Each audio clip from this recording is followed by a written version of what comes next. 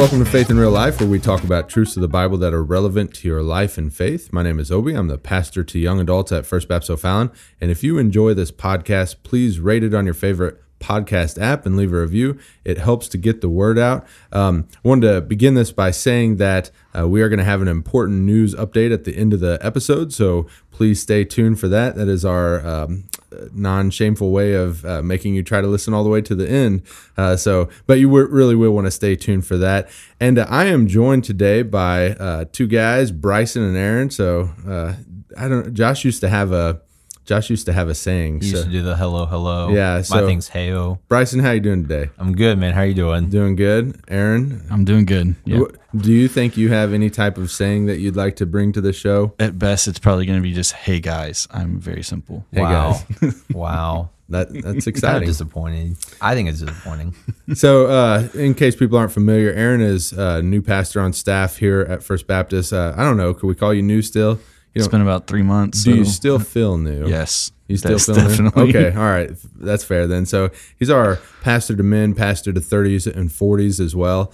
So he kind of fits into our adult education office and takes care of those areas for us. And so what's it been like so far? I didn't tell you I was going to ask you that, but has it been terrible? No, it's been great. That's and good. just trying to meet as many people as you can. And then once you meet them, don't forget them and remember their names. And Yeah. that's the biggest challenge always, is remembering people's names. That really is. Yeah, I wish there were an easy way to do that. I guess social media helps out a little bit as people find you on Facebook or something, then you're able to.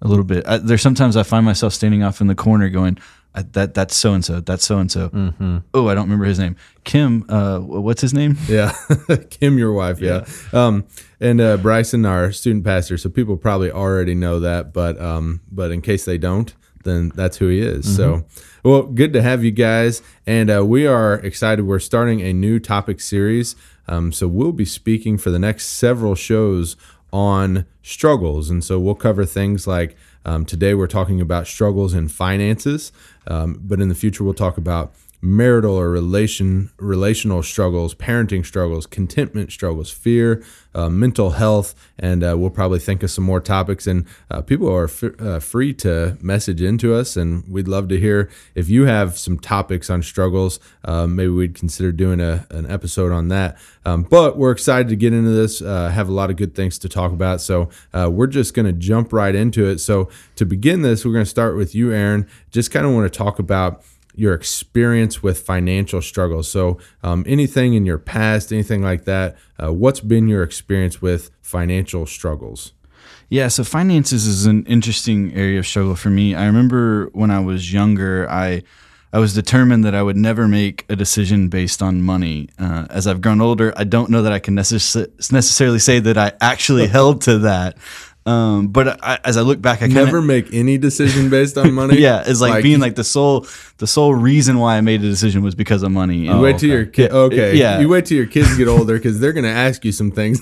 Like my daughter, can I get an iPad? I'm like, I don't know. Can you pay for one? It's a whole decision based on money. Yeah. So looking back, I appreciate the sentiment of that, and that I never wanted to be controlled by money. That was kind of the sentiment behind that thought. And so I didn't want it to be the only thing I thought about in making decisions of what job do I take or where do I live, and let money be the defining factor in those decisions. That's kind of what I mean. You know, certainly I gotcha. The big life-altering ones, I don't want money to – it certainly is a part of the decision, but it shouldn't be the only part or the main part. So like if you had two jobs, one you liked, and it was didn't pay as much though, and one you didn't like and it paid more, you don't want money to be the thing that forces you. Gotcha. Right. Okay. Yeah. So that's kind of where I was coming from. And so you still may say no to your daughter if she asks for an iPad later. Absolutely. She's good call. Turning 1 in a few weeks. So yeah, They start early, man. She doesn't need an iPad. Yeah, she'll chew on anything at this age, so she doesn't need to chew maybe a on light bright. And so like I've always kind of guarded myself against the desire to make a lot of money, or at least I've tried to. And certainly as a pastor who knew that he was called to ministry in high school, I've always kind of known that I wouldn't be rich. I wasn't going to make a lot of money. But as time has gone on, I've realized that I still have struggles in this area. And for me, it's always been easy to give up the potential for riches and to say like, okay, I'm not going to be a professional athlete, or I'm not going to be this businessman or take up whatever career path that leads to a bunch of money. Like that's not in my future. And so it was okay to give up that. That wasn't particularly hard for me. What is hard for me, and I think a lot of people can identify with, is when you have to give up what you already have. And so like not long ago, our family was forced to make a choice, and that choice involved us making far less money. And so not only were we giving up potential gains, but we were also giving up things that we already had. And that's a hard decision because you reach a point of comfort, and you can say to yourself, well, look, I'm okay here. I can make this work. But God doesn't ask you to make it work. He's the one that's going to make it work. And so you kind of have to get to that point where not only am I okay not making a lot of money, I'm okay even giving up what I have. And that's not easy, and it's hard, but it's okay that it's hard. Yeah, that's good stuff. What about you, Bryson? What kind of your experience with financial struggles? Yeah. So going all the way back, so my family grew up really poor. And so one of the things you kind of learn as you kind of study about finances is you grow up with what's called a scarcity mindset or like an abundance mindset. And so I grew up with a scarcity mindset, just that feeling of never having enough. And so my dad had actually taught Dave Ramsey's like financial peace course in high school, and things had kind of changed for my family financially by then. And I remember I had to sit through those classes, and I just rolled my eyes at this dude who, in my opinion, this angry old man who was telling me I could graduate college debt free. And are you talking about your dad or Dave? Both, actually. And but I'm sure he listens to the show. Both. No, I don't know. Neither. I feel more. If he does, I'll find out. How about that? There we go. No, but we words are hard. Sorry. But I just remember thinking like, man, this guy has no idea what he's talking about. Like you can't graduate college debt free and all this kind of stuff. And so I kind of just did the traditional college thing. Like I got a credit card and maxed it out pretty quickly. I spent all my money on just frivolous things, and I just didn't keep track of my money. Didn't put anything towards savings. Took out student loans. Eventually got a car and got a car payment that I could technically afford it, but it was just a lot. And so Sarah and I are married for about a little over a year, and we're paying at it was like somewhere like $600 or $700 a month just in debt payments. Yeah, wow. And that was like the minimum too. And I just remember just thinking like, man, this isn't good. Like, and I just was like, started Googling like, okay, financial plans. And of course, who do I keep seeing? Dave Ramsey. I thought, no, I'm not going to do this. Not that angry guy. Not that angry guy. And so I started watching him, and I'm kind of mad about it. And then I started listening, and I'm like, huh. And I told my wife, I said, there might be a better plan out there. But I was like, we got to do something about this. And so we decided to go with Dave Ramsey's financial plan. And we chose his plan because out of all the other plans we found, his plan ends with sharing and being generous. No other plan says that. Most of them are all just like build up wealth, live your best life. This was no, turn around and be generous to other people. And so we liked that. And so for 18 months, we did what Dave Ramsey says. We lived off rice and beans, and we had no fun, and we told our friends no. And in 18 months, we paid off over $40,000 in debt. And it really freed us to just, my wife was able to do what she wanted, kind of like what you were saying, Aaron. Like she worked a job because she had to, and now she had the freedom to do what she felt like she wanted to do with her time, because money wasn't really the issue. Because we were at a place where financially we were fine, and just having a lot of stability in our finance. It's been a good journey. There was a lot of struggles along the way, but it was when you kind of had to grow into and learn the hard way. Now, if I could pry a little bit, I know you all love when I ask questions we didn't plan for. I'm an open book. We'll see. So would you say that during that time, because we could say like the rice and beans diet, and food is certainly a big cost. What about your housing? Were you in a very sustainable housing situation? Like it was below your means? Would you say that's fair? Yeah, we lived in Springfield, Missouri, which has some of the lowest cost of living in the U.S. But so it was nice for what we were paying. I think we was like $700 a month.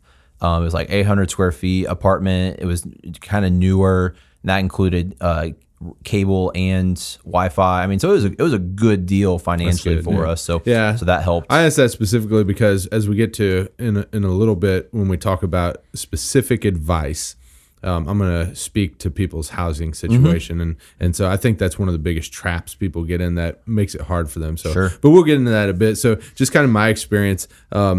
I and you all talk about paying for college, having it covered. Maybe there is one way that you can do that, and that is enlist in the military. And so that's what I did, and that's how I paid for my college. And so when I was an airman, though, the Air Force or the military has a good way of paying for everything you need and nothing you don't. If you're a junior enlisted, maybe if you get higher rank, then they're a little more generous. But junior enlisted, they're going to pay for everything you need and nothing you don't. And so I was putting my wife through college at the time, and we had base housing. We had an allowance for food, things like that. So the necessities were covered, but if you like buy a car, if you get a cell phone, cell phones weren't what they are nowadays, but still I had a cell phone. And then you put your wife through college, very quickly bills become more than what you can pay. And I remember there was a specific time when my wife and I had a bill that I was like, I actually don't know where the money is going to come from to pay for this. And we were pretty responsible people. I wasn't one who had I didn't have college debt. We didn't have a bunch of debt. We really didn't have any besides our car payment.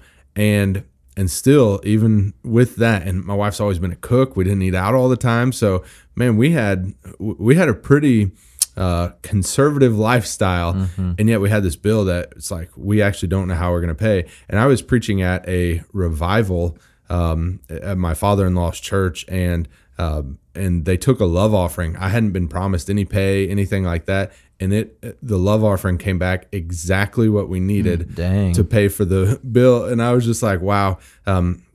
We still need to make good decisions in life, but sometimes we also just have to trust God. And so for me, kind of my experience with that and going through that period of life where, we had all our needs met, but you couldn't really have anything beyond that. I think my first year when we were married, we had like $16,000 was our taxable income. And so it's like, you just don't have much. Yeah. But I thought of Matthew chapter 6, verses 25 through 34, and I won't read the whole thing because that's a lot of verses. It's 9 verses.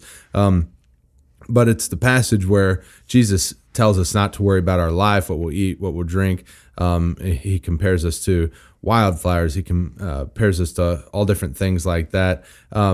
And he says in verse 33, he says, but seek first the kingdom of God and his righteousness, and all these things will be provided for you. Now, this isn't going to be a prosperity gospel type point that I'm making, but it is saying that we have a God who will provide. And so it's not saying you shouldn't plan or think or things like that. But what it is saying is, don't worry about the things that are outside of your control and just trust God, be prayerful, seek him. And if we're seeking him, we're going to have a lot of good characteristics that will set us up well in life. That doesn't mean there won't be struggles. It doesn't mean that all of a sudden I had an abundance, but what it meant is that when you're going through really difficult struggles, just put that trust in God. And again, make the wise decisions, things like that, but put your trust in God. So that was one part of my experience. Then we'll flip it. So when I became an Air Force contractor, I did make good money. And there's this period of life where I had a contractor job, my wife got a job,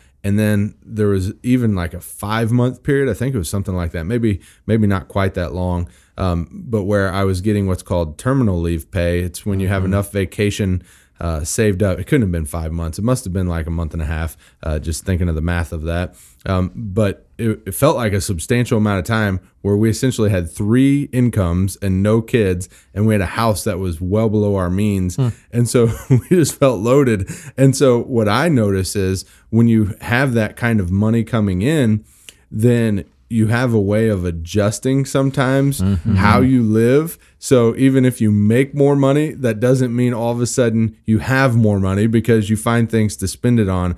And so if a person's not disciplined, then from my experience, we could very quickly get into a position where, I'm making way more and I still am struggling. Yep. So oftentimes we don't have an income difficulty, we have an outcome difficulty where we're outputting or spending more than we should. All right, so that's kind of our experiences. I want to talk next about our spiritual journey, I guess, if you will, or things that we've learned from faith, the Bible, a believer, or even, again, our experiences, but anything kind of that spiritual side of it that we've learned along the way. So I want to start with you, Bryson, for this one. Yeah, one of my favorite verses on finances, and the Bible is not short on talking about finances, even though maybe pastors don't talk about it that often. But besides that, is that a shot at all the pastors at this table, sir? No, it's just a shot at pastors in general, and Okay. the fact that people don't let pastors preach on what the Word of God says regarding to finances. Anyway, no, Proverbs 22:7 says, just as the rich rule the poor, so the borrower is slave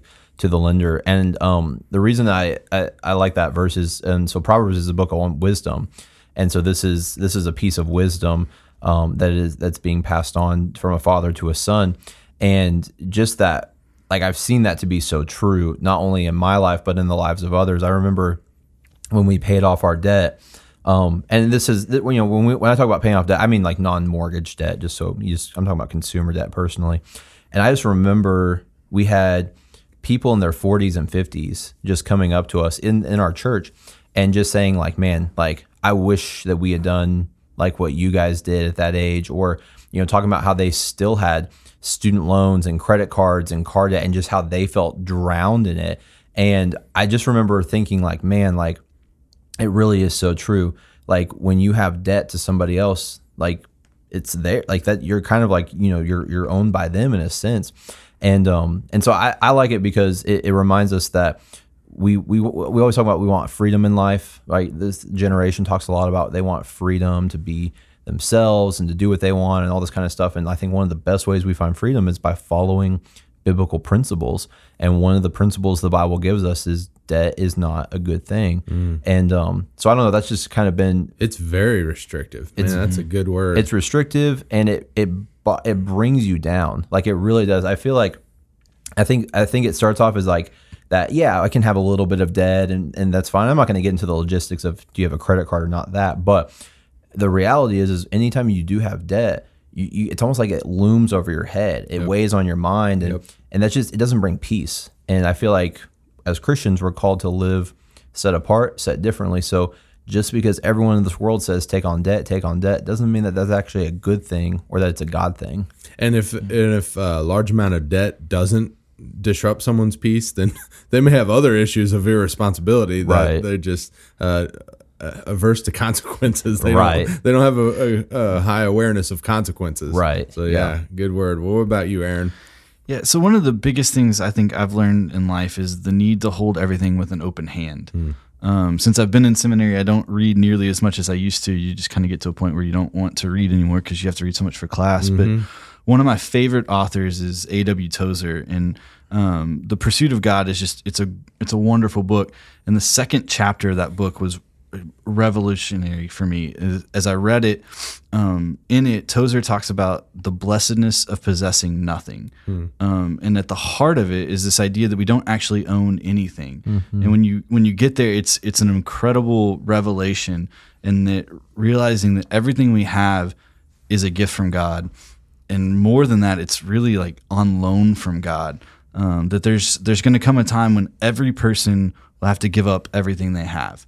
Whether it's willingly through the call of God or forcefully through the pains of death, there will come a time when we have to let go of everything we have. Right. And so I've come to learn that life is far more peaceful when you hold things with an open hand, and when you freely allow God to give and take and replace and replenish. It's far better than when you try to cling to things around us. And it's not nearly as painful if I hand it over willingly instead of it being stripped away forcefully. And so I know that can be hard to grasp sometimes because it's so counter to our culture. The American dream runs in the complete opposite direction of I got to have more, and success is measured in how much I have and how much I make and what I can consume. But that's not what the Lord says to do. That's not what we're supposed to do in our walk. Our walk with the Lord's not about how much we have or don't have. It's about how much we allow God to have us. That's good. And he never settles for less than all of us. Yeah, I think that I forget. I think it was someone in this building that I was talking with that said something about that topic and essentially said that's why one of God's cures for greed is just generosity, that he expects us to be generous.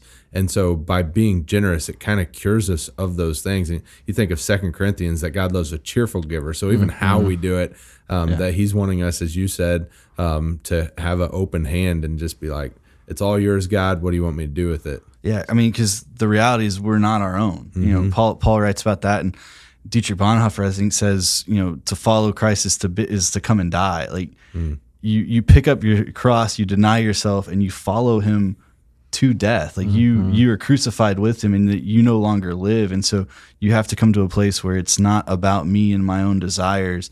And finances is like the hardest thing to give up, I think, sometimes, of like, oh man, I really have to give. But we're called to sacrifice, that the way we worship is through sacrifice and through giving of ourselves. And so being willing to let go of whatever it is for the Lord is so crucial in our walk. Yeah, Bryce, I don't know if you noticed, he quoted Bonhoeffer and Tozer. He is putting us to shame today. Yeah, but you have like 5 scriptures for this whole podcast, so you ultimately put all of us to shame. So you're saying my source is superior to his sources? Maybe just a little bit. There you go. That's good. Not that your sources are bad, just I like to instigate fights. it's kind of hard to trump scripture. You know what I mean? Yes, but those are the guys I read. I like to read dead guys. That's my thing. So those are where my references are going to come from. That's fair. So as I think of kind of the spiritual journey that I've been on, really what comes to my mind is principles. Of course, we have, like I just mentioned, trust, or like you've mentioned, generosity, and that may not be the full word for your answer, but kind of an openness to God to use it how he may, and generosity is certainly a huge part of that. But then I also considered kind of 2 sides of the coin that people may be on, and one is, I guess maybe it's vulnerabilities that we have with finances. And so one is work and responsibility. The other side of it is priorities. And so I'll say work and responsibility. I have 3 verses I wanted to read really quick. 1 Timothy 5:8 says this, "But if anyone does not provide for his own family, especially for his own household, he is denied the faith and is worse than an unbeliever." And just in case anybody's wondering if you heard that, so sorry. Bryson just threw his phone on the ground. Why are you looking at your phone while we're talking to our audience? I'm so sorry. Keep going, Obi. That was Talk about financial struggles. If you throw an iPhone on the ground, you may have them soon. But anyway, so if anyone does not provide for his own family, especially for his own household, he has denied the faith and is worse than an unbeliever. So just to hear that in Scripture, 1 Timothy 5:8, that God expects us to provide for the people in our lives. I recently did a series. I'm doing a whole series with our young adults called Young Adult Health, and I'm talking about various topics, and one of those was work ethic.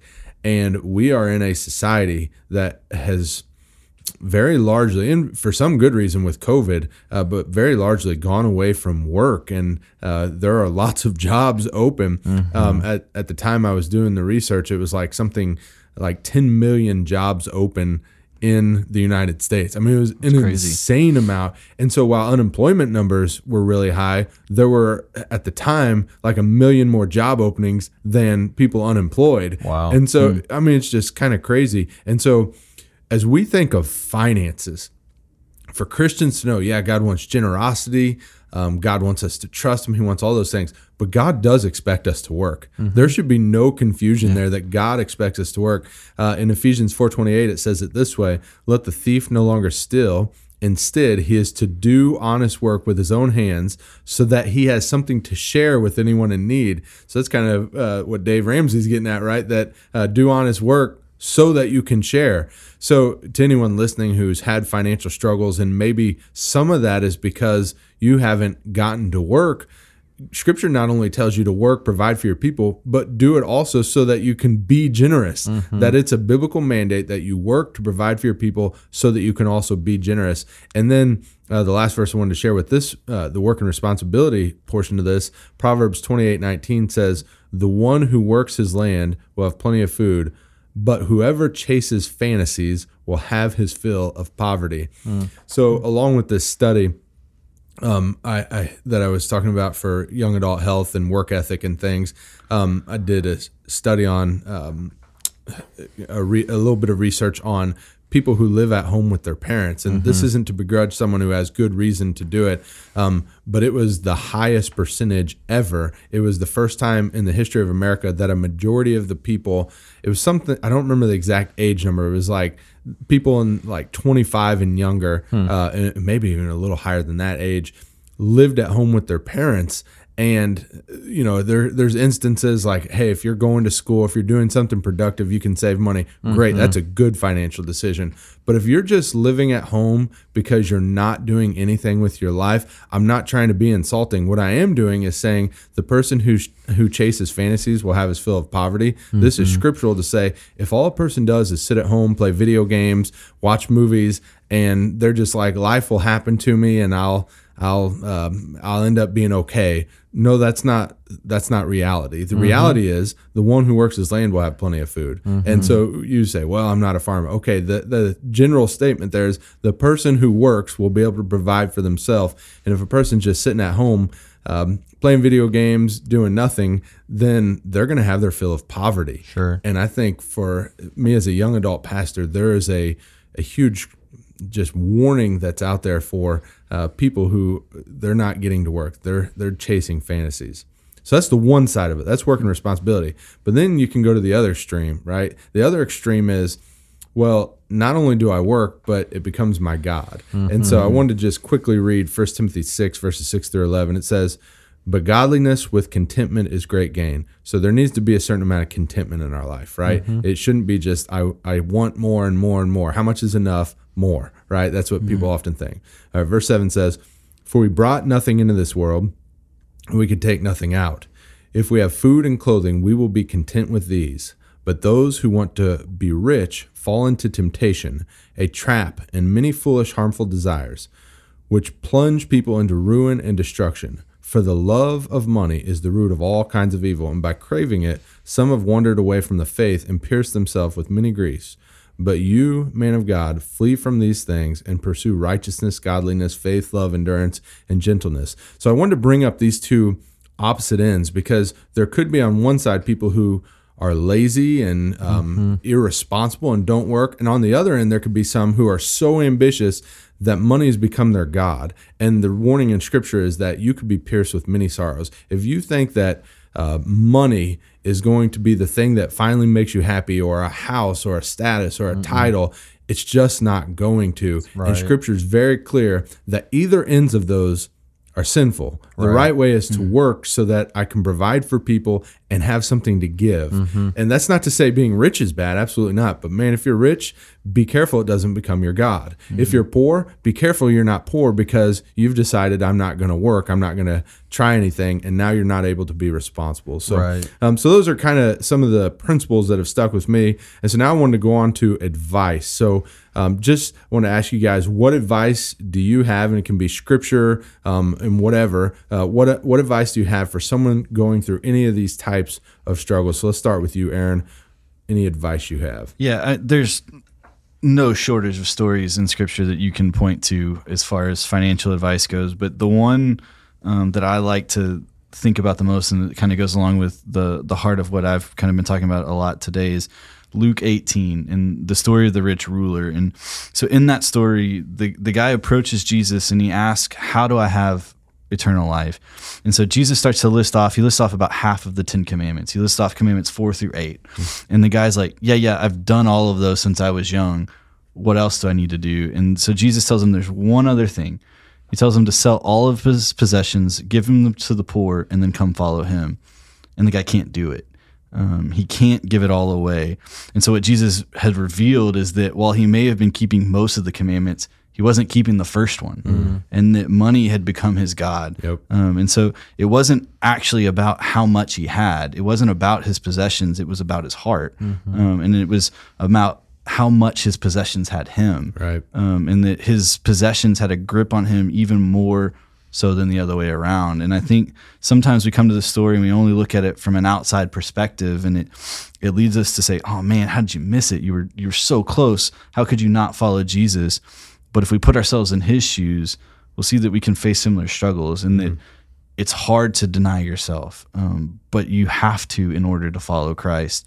And then it means holding things with an open hand. It means everything is on the table.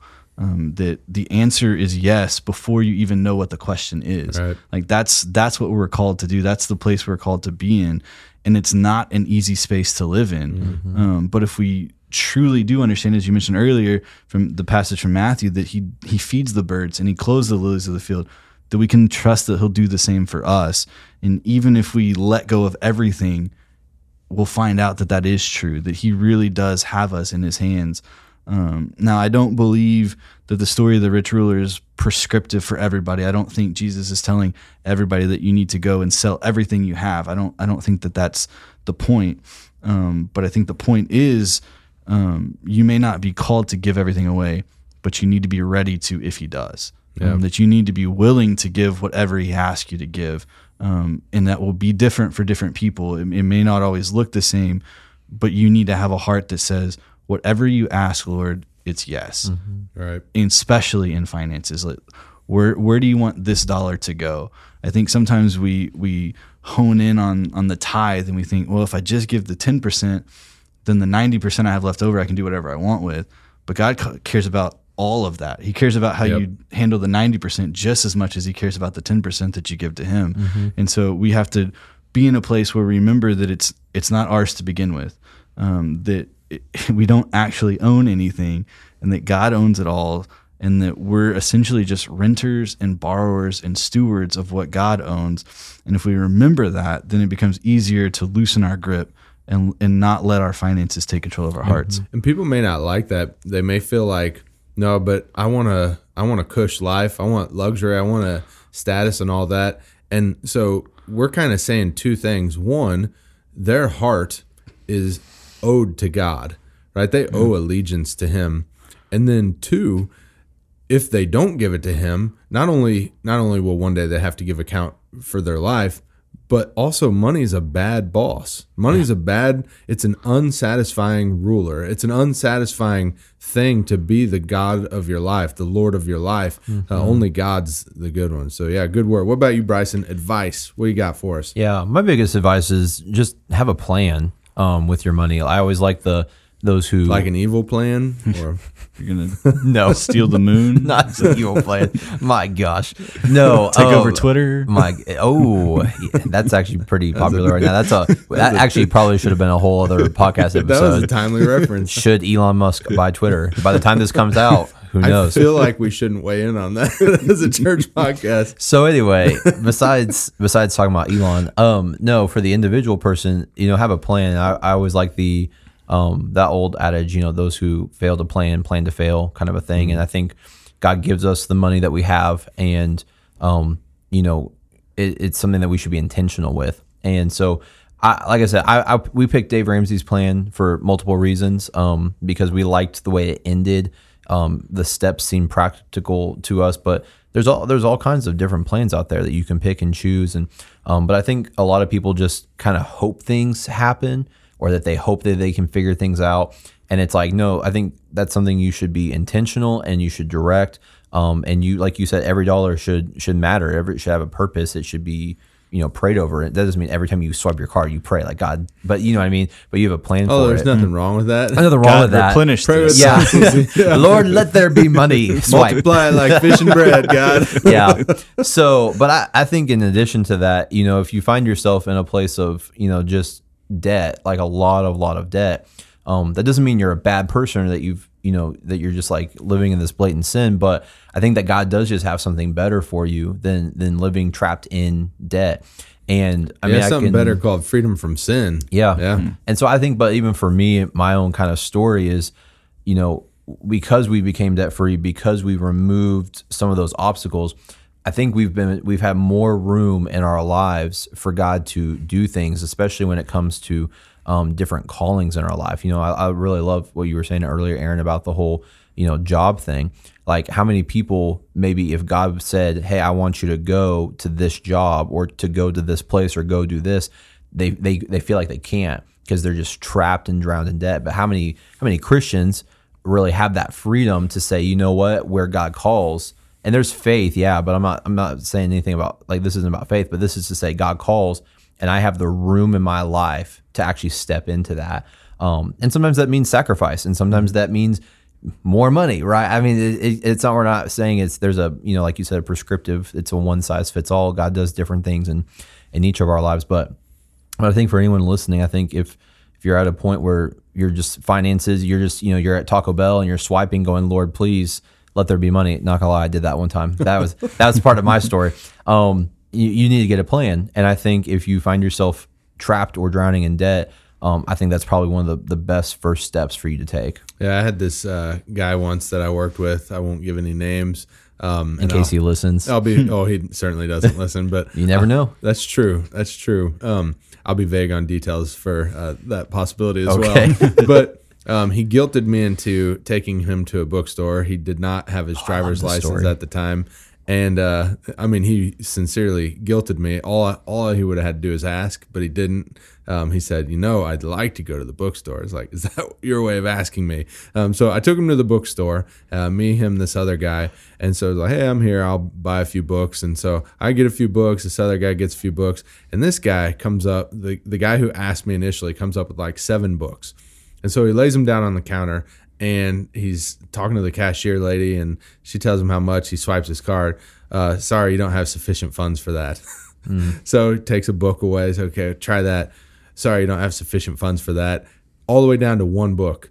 Couldn't buy 1 book, right? And remember, he had asked me to. And so that's the unfortunate part is sometimes people don't have a plan and they're just wishing and hoping that they have money or that money works out. And that's just not wise. Nope. And now people may be in different phases and need different types of plans. So Bryson, what you've suggested is like something like a Dave Ramsey plan can help people get out of debt. I wanted to give kind of principles for someone who maybe they're not in debt and they just want a strategy for how can I stay out of that kind of trouble, and what could just be a general a healthy way to look at my finances. So the first thing I always mention is their house. You could eat a lot of, as you said, beans and rice, but if your house is making you house poor, then you're going to be in trouble. You're going to have trouble making up that at any point. So a good rule of thumb for people is your house should be less than 20% of your income.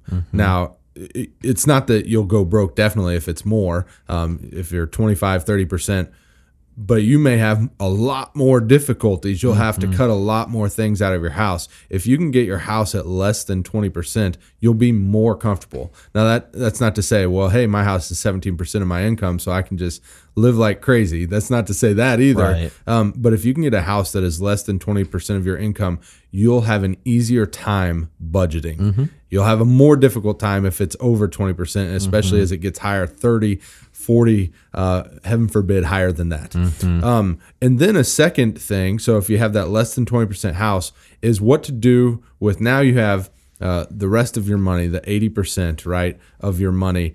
A way to look at this is I'm going to give, and I would say actually 100% of this, I'm going to do 10% to God, 10% to savings and investment, and then I live on 80% of whatever's left, right? It's 80% is left, and so that's my true living money. That's what that's how I can plan my mortgage and what I can actually afford. You're probably talking about take home pay too with that. Yes, yeah. Not what you made before. Yep. The government took their tithe. Yeah. Right. Give unto Caesar what is Caesar's. Yeah. This is There's more scripture for you, man. This is post Caesar money, right? So 10%.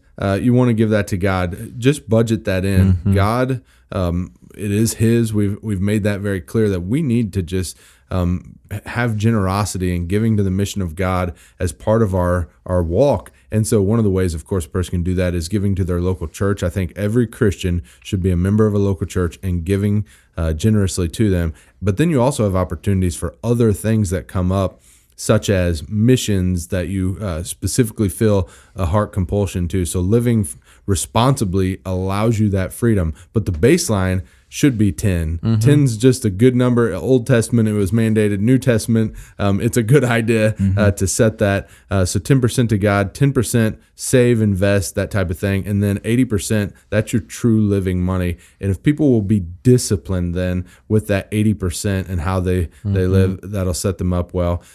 So that's all we're going to cover for financial struggles. But as we kind of teased at the beginning, we have some big news, and we'll just call it Bryson news. And then coupled with that, we had one of our listeners who suggested to us that it'd be good to hear our testimonies. We're not going to do all of those in one show, but we're going to begin with Bryson since he's going to be sharing some news anyway. So, Bryson, I'm just going to give you the metaphorical floor. Yeah. So it's yours, sir. Yeah, no, it's kind of bittersweet to share, but I will be stepping away from the Faith in Real Life podcast because I will be moving to Denver, Colorado to be a church planter. And if you're not familiar with what church planting is, this is where you go to an area in the U.S. where there is little to no gospel church presence, and you start a church from the ground up. So there's no building, there's no property, there's no people technically attending this church right now. And so, but there's like one church for every like 33,000 people in Denver, one dispensary for every 2,000 people. So it's not that people aren't being reached, it's just they're not being reached with the gospel. And so we believe God's called us out there. And so, you want me to share like my whole testimony or just like this calling part? Give us the highlights. People are getting sleepy as they listen. Oh so my gosh, give them the you're ridiculous. So a bit of my testimony is I was saved when I was 5 years old and prayed to receive Christ. And part of it was I got to sit in big church and I saw someone being dunked underwater. And as a 5-year-old, I just found that very fascinating. And I have a lot of questions and still have a lot of questions. So not much has changed in that regard. But I sat down. Less so about salvation, hopefully. Less so about as a salvation. pastor of the gospel. And but I sat down with my mom and that night, and she just walked me through the gospel and explained, that I was a sinner and that I had messed up and done bad things. That was a 5-year-old. I hadn't smoked pot or killed someone, but I had messed up. I had done bad things, and that Jesus came and lived a perfect life. He died on the cross in place of my sins. He was buried and rose again. And, that if I prayed to receive him as my Lord and Savior, that I could have a relationship with him. And so I did that as a 5-year-old and stayed in church my whole life. But it was about teenage years, started falling away from the Lord. My parents kept me in church, and I'm very thankful for that because I don't think I'd be here today if my parents hadn't kept me in church. And that's a big part of my testimony. Any parents listening, don't give your kids the options of going to church. When they hit teenage years, they're going to say they don't want to. Mm-hmm. They'd rather sleep in. They'd rather do something else. There's a lot more maybe exciting things on a Sunday morning from their perspective than church. But I sit here today, both in the physical presence and in just the alive presence because of some of the things I went through as a teenager, because I think my parents kept me in church and I heard the word of God, even though I didn't like it at the time. And so, but yeah, just the Lord, I'm not perfect and I've never, not been struggled with something in my life, from struggles with porn to struggles with suicide and depression, and later on in life struggles with finances and relationships and just all kinds of things. It's varied in my life, but the Lord's brought me here to this point. He's called me to go out to Denver, Colorado to be a church planter, and we're just really excited to step into that next season of life that God's called us into. Yeah, and we're excited for you. Of course, our church is going to miss you, but a cool part of this is our church is getting to kind of partner with you in that. Yep. So we're excited about that financially, prayerfully, and then hopefully maybe do some mission trips out there. Yeah. And so that's a good thing. We know that anything healthy grows and multiplies. Mm-hmm. And so for us to be sending a pastor to a place where there's less churches and less of an impact and a great need for Bible-believing, Bible-centered churches. Yeah. So we're excited about that as we also mourn and as we also, you make me do more work as personnel guy and I have to find a new youth pastor. But, I'll forgive you. I'm working on it. Yeah. But anyway, so, hey, we appreciate people listening in. And don't worry, the podcast isn't going anywhere. Aaron's going to step in, I think, full-time, right? Yeah, that's fine. We're not going to pay you anymore. Fine. I can do that. I did that love live. The enthusiasm behind that. Yeah, that's okay. I'll do it. And then we'll have other guests on as well. And so it'll go on. And but Bryson may be on for another. I shouldn't promise now. Don't make any promises, man. No, I'm going to say I promise Bryson will be on for 1 or 2 more shows.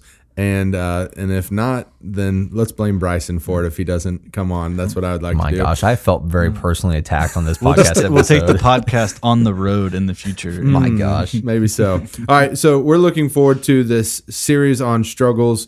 We're going to talk about marital relational. That's our plan for next, to talk about those kind of struggles, and then the other topics I've mentioned.